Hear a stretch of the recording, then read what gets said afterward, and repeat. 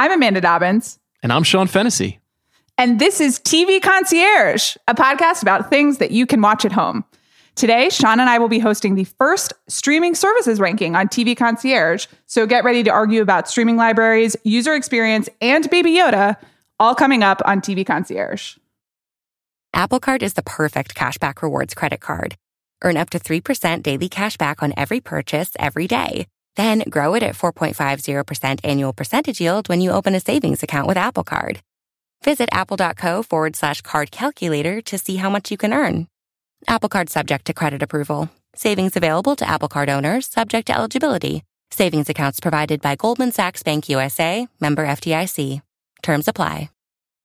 Fussing with plastic cards should be a thing of the past. Instead, pay the Apple way. Apple Pay is easy, secure, and built into iPhone. All you have to do is set it up. Just add a card in the Wallet app, and you're good to go.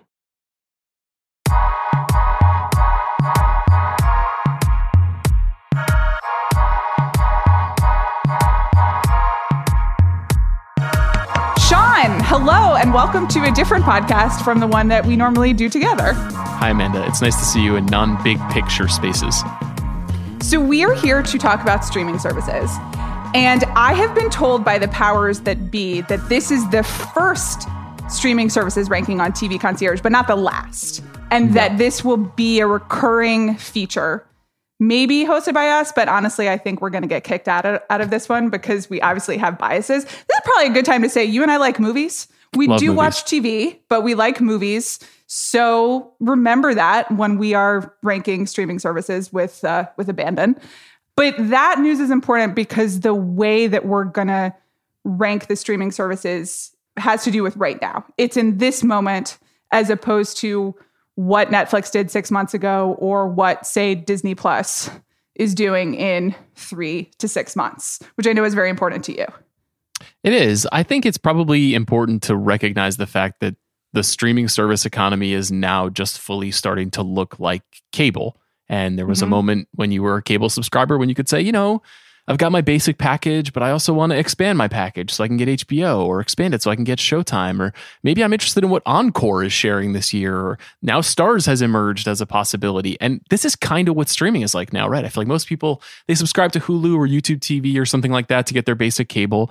And then now we have this world of add-ons and we have to decide, you know, am I a HBO Max guy? Am I a Netflix gal? And what does that mean for me? Or am I, like me, Sean, a sociopath and a subscriber to as much as I possibly can? I don't know. How do you feel about the way that this is evolving?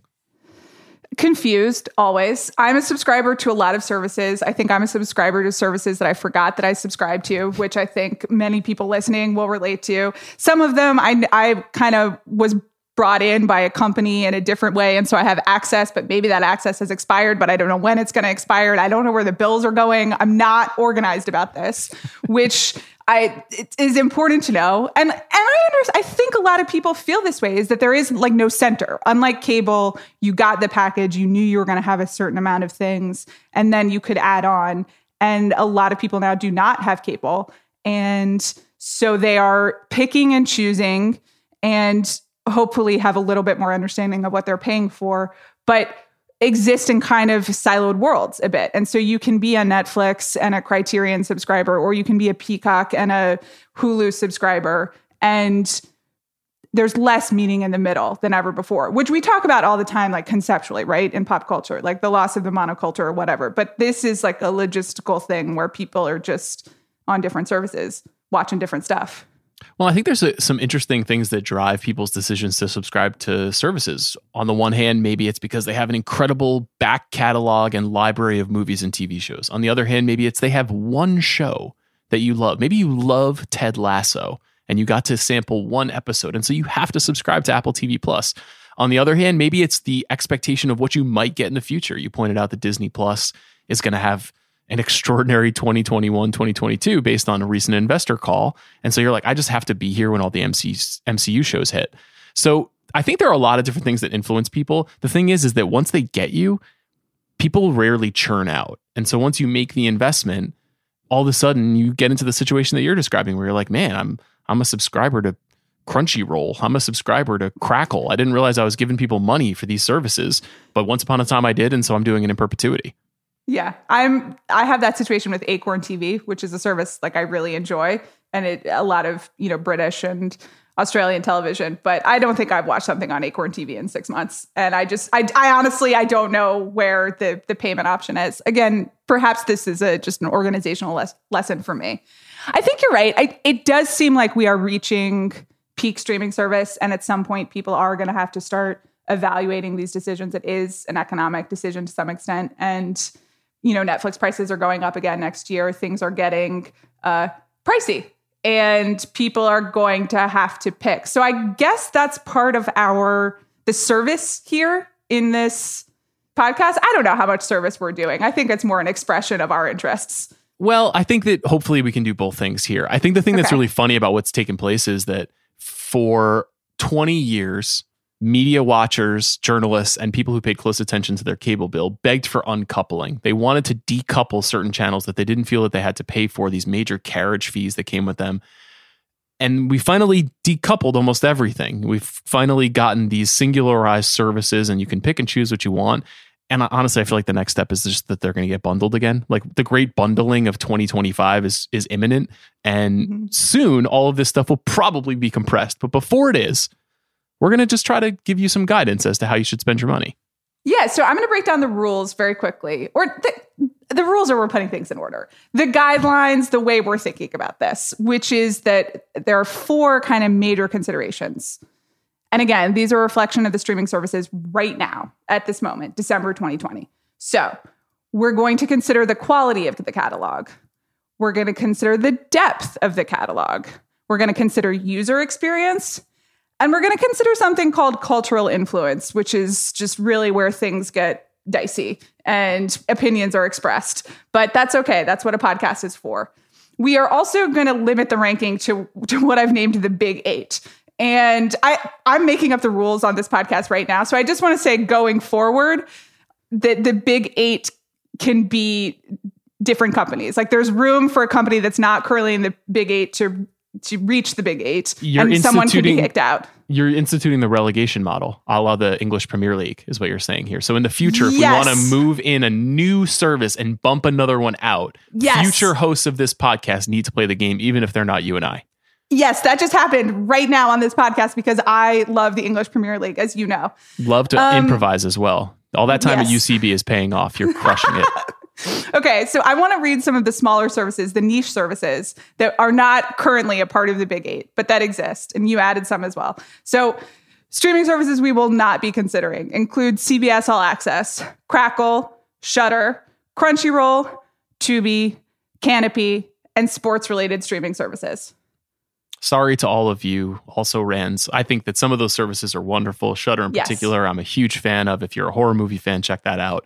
But these are either more, specialized services that you just mentioned, or just on the margins a little bit. I think what happens to CBS All Access is going to be notable as it evolves into more of a Paramount product over the next couple of years, and we see more stuff going to that service. But for now, it doesn't feel like it can hang with these 8 that you've listed here. Yes. Okay. So I'm going to read the Big 8 in no particular order. And in fact, the way I put them in the spreadsheet is maybe revealing an order, so I'm going to mix it up here. Okay. You ready? Yes. Hulu, Amazon Prime, Netflix, Criterion Channel, HBO Max, Disney Plus, Apple TV Plus, and Peacock. Those are the Big 8. So where do we start? I mean, you want to just talk about each one and we'll just evaluate through those 4 categories you've created and say, I think this goes here? Sure. I think we could also just be like, I think this goes here. I have a very clear number 8. And Is it Peacock? It is Peacock. It is Peacock. Yeah. Sorry to Peacock, but I knew that we were going Peacock 8 as well. Right. Okay. So that's fine. It's good to have clarity. 8 is Peacock. I think Peacock has a bright future. And I think it is actually doing things that are slightly different from the competitors right now. One of the things Peacock has is a series of channels that are hyper focused on interests. There is a news channel. There is a channel that is entirely focused on the English Premier League. There's a channel that is entirely focused on things like poker. There are a lot of like subdivisions of Peacock that I think are interesting and could develop over time. Not to mention it has a pretty cool library, has some old movies. It has a batch of Universal movies, some of which are for pay on the premium tier. But Peacock is mostly free. And that's something that is a little bit different from almost every other thing we're going to talk about here. So it has potential. I just don't think it's reaching its potential yet. I think it's also important to note that The Office will be on Peacock starting in January. So that is its potential, quite literally, right there. The Office, a huge streaming hit, and a lot of people just like to turn The Office on, and it will be available on Peacock starting in 2021. My primary use case right now for Peacock is to watch the show Yellowstone, which is on the Paramount Network, which I do not have. And so I have to wait for Yellowstone to come to Peacock about 6 months after the season airs to watch it there. But that's one of the most popular shows on TV. So it's got something going for it. No shade to number 8. Yeah. Andrew Gradadero, our colleague, wanted me to note that the fast forwarding experience on Peacock is just not what you want it to be. And it's very frustrating. And sometimes those things matter. So we're going to talk more about user experience later on. I've got some notes. Okay. Number 7. I think there's also a pretty obvious one, and it really pains me. I don't know why it pains me. These are corporate entities, but I do feel that Apple TV Plus really programs for Amanda. And I appreciate that. I want to thank who's ever making those decisions for making The Morning Show and for making Sofia Coppola's new film available and for making the Beastie Boys documentary available. But no one seems to care about those but me. And Apple TV Plus does have Ted Lasso, which has been a major part of 2020 TV. Full disclosure, have not seen an episode of it, but it seems a lot of people find joy. And that's what streaming services are about. But aside from Ted Lasso, it doesn't really seem like it's gotten a huge amount of mind share. It's hard to start from nothing. I used Apple TV Plus this weekend. I'm going to share with you what I used it for. Okay. I watched a Charlie Brown Christmas. Oh, that's nice. And the original version, the 1965 version, which if you're a subscriber to Apple TV Plus, you can watch. And you can watch it because Apple TV made a show called Snoopy in Space. And when they did so, they licensed all of the Charlie Brown movies, the Great Pumpkin Charlie Brown, the Thanksgiving special, all those classics with the Vince Guaraldi music. But Apple TV Plus doesn't really have very much else like that. They don't really have catalog. They only have, for the most part, this new stuff. If you're a Ted Lasso fan, it's reason enough to be there. People love that show. You're right. It's making people really happy. If you like the A24 movies like On the Rocks, that's a great thing to check out. We loved Boys State. We talked about it on the Big Picture podcast. You could find it on this service as well. The Beastie Boys movie as well. But the series work so far hasn't been great. And there's an expectation that they're going to turn it around and develop more good shows. But that opening gambit kind of landed with a thud. It's also an interesting one where an Apple TV Plus subscription, at least for the first year, did come with any Apple product that you purchased. And so a lot of people were brought in without actually making the decision to be like, yes, I would like Apple TV Plus. And listen, kind of just easy access and letting content flow over you is one of the most important facets of a streaming service, just like the getting any barriers to entry. But I think that there was just a lack of knowledge of, I have Apple TV Plus and it's different from this Apple TV thing. And it's different from the Apple TV, the physical device. And you wonder whether they'll be able to retain those subscribers. Yeah, there are some messaging challenges. I would say from an interface perspective, it's not ideal yet. They probably need to reskin the whole thing a little bit. Mm-hmm. But much like Peacock, I wouldn't bet against that. Apple is one of the richest companies in the world. They have decided to make this content. One other thing we should probably mention about it is that most of what this network, I guess, this streaming service network makes is PG-13. They're just not going to make things that are hardcore. If you want that, there are services that we can talk about that are coming up soon. But this is a mostly family friendly in the mold of a kind of a Disney, and that's apparently a top down edict from Apple. Okay, Apple TV Plus at number 7. Number 6 is interesting. I think there are two options. I know what I want to put at number 6, but it also really doesn't make sense. So, what would you nominate? Gosh. If you'd asked me a year ago, I would have said Hulu, but I've turned my story around on Hulu in a big way this year. I feel the same way. This pains me to do so, but I would say the Criterion Channel probably should be number 6. Wow. I'll tell you why. I'll tell you why. For me, the Criterion Channel is my number 1. That's my number 1 personal favorite streaming service. So I don't want there to be any confusion because I am, as you know, a serious cinephile and I really care about movies and I really care about the history of movies. And I think there is almost endless, you could not watch all of the films that are offered on that service throughout the entirety of your life. However, I'm also a pragmatist. And the Criterion Channel simply is not going to be for everyone. So if this is on behalf of TV Concierge, I think we have to recognize that there is some narrowcasting involved in what the Criterion Channel is doing. What do you think? I'm surprised. I honestly was like, am I going to have to battle you for the number one on this? Because I know you and I love your passions. And I also just think the Criterion Channel is a wonder. It's amazing when you open it, and it is pretty easy to use. And then there are just all of these films that you never had access to that you can see and that you can then learn about because they have all of the supplementary material. And it's a real, like, we're living in the future. And I do understand that we're living in the future. You know, not all of the films are going to be for everyone, and not everyone kind of wants to learn about like world cinema in the way that you or I do. But I just kind of can't believe it exists. It's extraordinary. I'll tell you what, maybe it should just be flipped with Amazon Prime. Was Amazon Prime where you were going for the next one? It was. Amazon Prime was my number 6. Okay, let's make Amazon Prime number 6 and Criterion Channel number 5. Okay. Amazon Prime is another interesting one that, like, in a year from now, you could tell me that it has significantly improved. I think it's got a couple of challenges. One, its original content offering is real hit or miss. There are some things I really like. Like, I love the show The Boys. That's been one of their big hits. I know you're not a fan of The Boys. I'm even mad that The Boys gets advertised to me because I'm just like, this is not for me, and I'm giving you a lot of money to have an experience catered to me. Like, stop showing me ads for this. I think that there's been a lot of inconsistencies over the years with Amazon's content offering, and I also don't think their interface is good, and it's kind of been bad for a long time. And I think it really needs to improve to heighten the sort of the quality of the viewing experience. That said, at various times, the movie catalog is amazing. Like, truly, the back catalog of like, oh, wow, this is just here now. I didn't even realize. And stuff is constantly being added and also removed. But if you just are a keen observer of what's going on in that service, there's just always something there for me to watch. And that's a big part of what we're talking about here. I agree with that. I use it for add-ons. The previously mentioned Acorn TV subscription is through Amazon. I also subscribe to Stars, which has one of my favorite movie libraries, like through Amazon. And I do find the kind of all-in-one placeness of it. I guess I'm doing my own bundling. So that part of the user interface actually does work for me. I agree that finding stuff and how they promote stuff is not what it should be. I do think we should point out that like 3 of the best movies of the year, well, like 6 of the best movies of the year, if you're counting all of the small axes, and also Garrett Bradley's Time are on Amazon. So that's why I was kind of like, this is ridiculous to put this at number 6. And I am told The Boys is very popular TV wise, but there's not really like a coherence of streaming vision, I would say, yet with Amazon. And it is another thing where a lot of people are just Amazon Prime subscribers. And so they have it, but they don't really think about it. I don't know.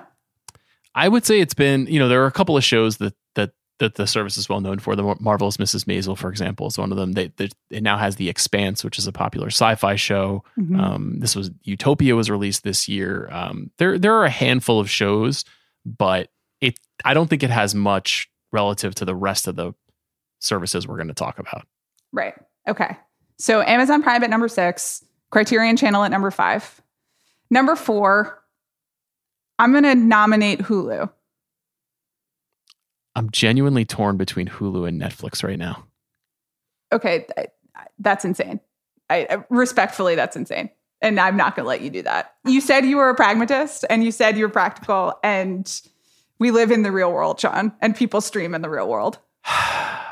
Well, is this about popularity or is this about quality? Is this about experience or is it? It's about all of it. It's about who's doing it the best.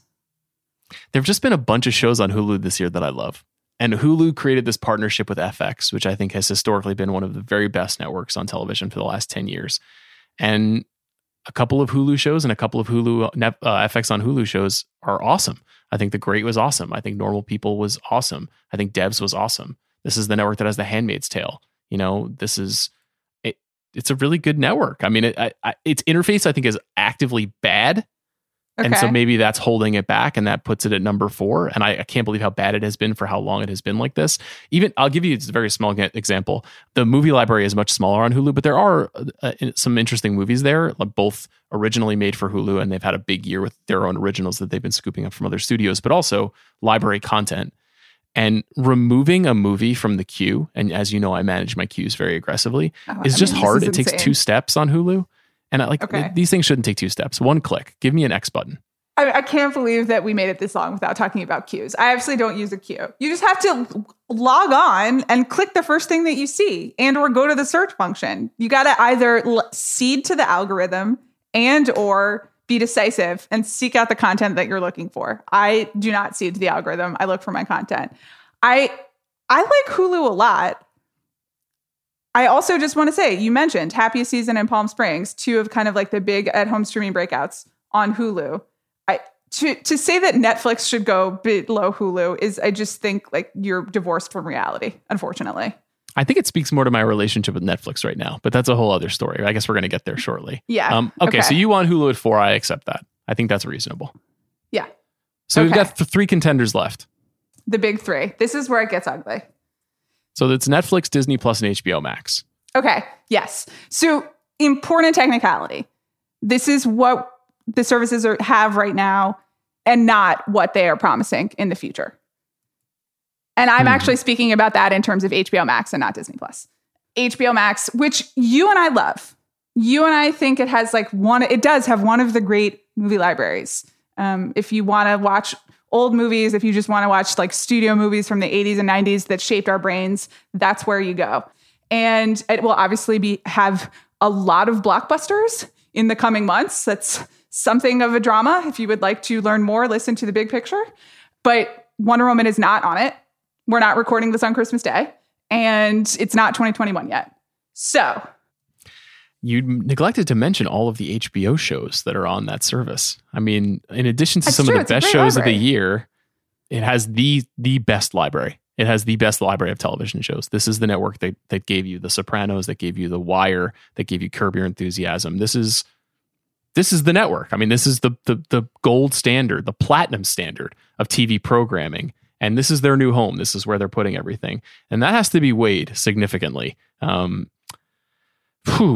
tough. I think this time next year, you would definitely say that HBO Max has to be in the top 2. yes. I think its interface is still in a growing phase too. They just changed the interface on HBO Max, and I think what they changed it to is less effective. They moved away from a carousel structure to a hero structure where there's only one thing that is advertised on the top of the interface. So, I mean, I guess what you're saying here is that this is number 3. I think for now it is. I really like it. Well, yes, I am, because that's the nature of our relationship. And also because I'm trying to set up like the grand climactic showdown for 2 and 1, which that's good content. If you make Disney Plus and Netflix the final 2, Netflix has to win. Because Netflix has to win, Sean. What are we doing here? Netflix doesn't make a lot of shows I like. That's just the truth. Well, that's because you don't watch good television. That's just patently absurd. It's just patently absurd. I mean, you like industry, okay? We don't have to get personal here, but fantastic show. Fantastic show. I can't. Extremely boring.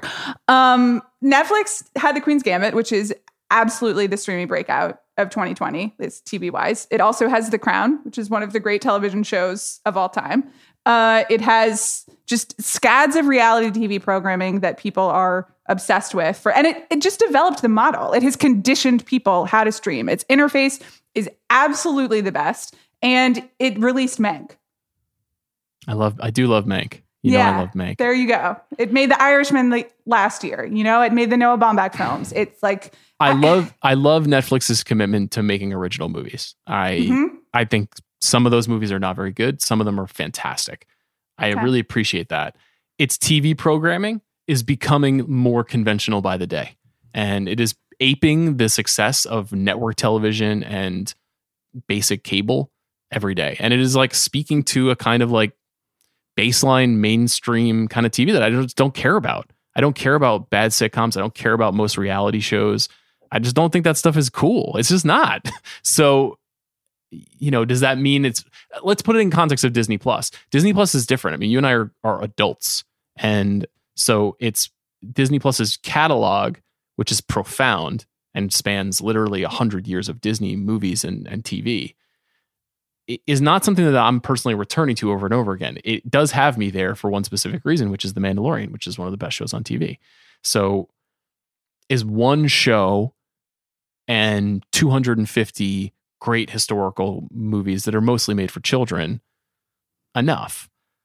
Well, there's also like cultural importance, which, Disney Plus is like certainly the fastest growing of the streaming services. They just had the full blitz of Star Wars and whatever announcements, and we're not supposed to give future credit, but in terms of just like pop culture share and finance share and shaping really what streaming is looking like going forward, Disney Plus is like very much in the conversation. So I give them credit for that, even though I don't watch anything on Disney Plus, considering WandaVision when it comes out, because we still subscribe to it because my husband watches The Mandalorian. But I don't think that you can underestimate just the central nature of Netflix and Disney Plus. And we can't get too cute here. Like what do you want to put at number one? HBO Max? No, not necessarily. I mean, I think there's one other thing to consider. One, Netflix is twice as much money as Disney Plus. That's going to change over time, but Netflix and Disney Plus both bumped their prices, but there's still a pretty big disparity there. Secondarily, if Netflix is going to win, here's why. Netflix invented the UX here. They invented the experience that you have on a streaming service. They propagated the algorithm. They are now at the forefront of the top 10, essentially borrowing from digital media trends and looking at the way that people click on things that are ranked number one. And it's easy to use Netflix. It feels natural. It's like a learned behavior that we have accepted into our bloodstream. And I respect that. I mean, that kind of work is really hard. You and I helped launch a website. It was fucking hard. So I get that. The programming is not my fave right now. I'd rather be looking at the original shows on Hulu or on HBO. Personally, that's just me. But if you want to make big Netflix daddy, you can. Okay. I mean, this is not a ranking according to like how much you liked Devs. Okay. And we all know that you liked Devs. This is like we gave the 4 criteria. So with those 4 criteria in mind, between what is your proposed order? Netflix, HBO Max, and Disney Plus. I can't make HBO Max number one because they just made a move that effectively hurts movie theaters, which I care about more than all of these streaming services. So okay, great. Thanks so much for joining this episode of TV Concierge, Sean. HBO Max, I guess, is number 3, and I guess Disney Plus is number 2, and I guess Netflix is number 1. I don't feel great about it, Amanda. Okay, that's the correct order. I don't think that you need to like feel like that 8 corporations are an expression of your soul. But I do think at this moment, Netflix is at the center of the streaming conversation. And it's really easy to use, and I recommend The Crown. I'm sure this will change. I'm sure this will change in a few weeks, and I'm sure a lot of people will yell at us. So I look forward to that. I look forward to whoever has to do these rankings next, because it won't be us, but they'll get my feedback. And that's it. Thank you, Sean, for ranking with me and for sharing your weird opinions. And thank you to everyone for listening, and we'll be back next week on TV Concierge.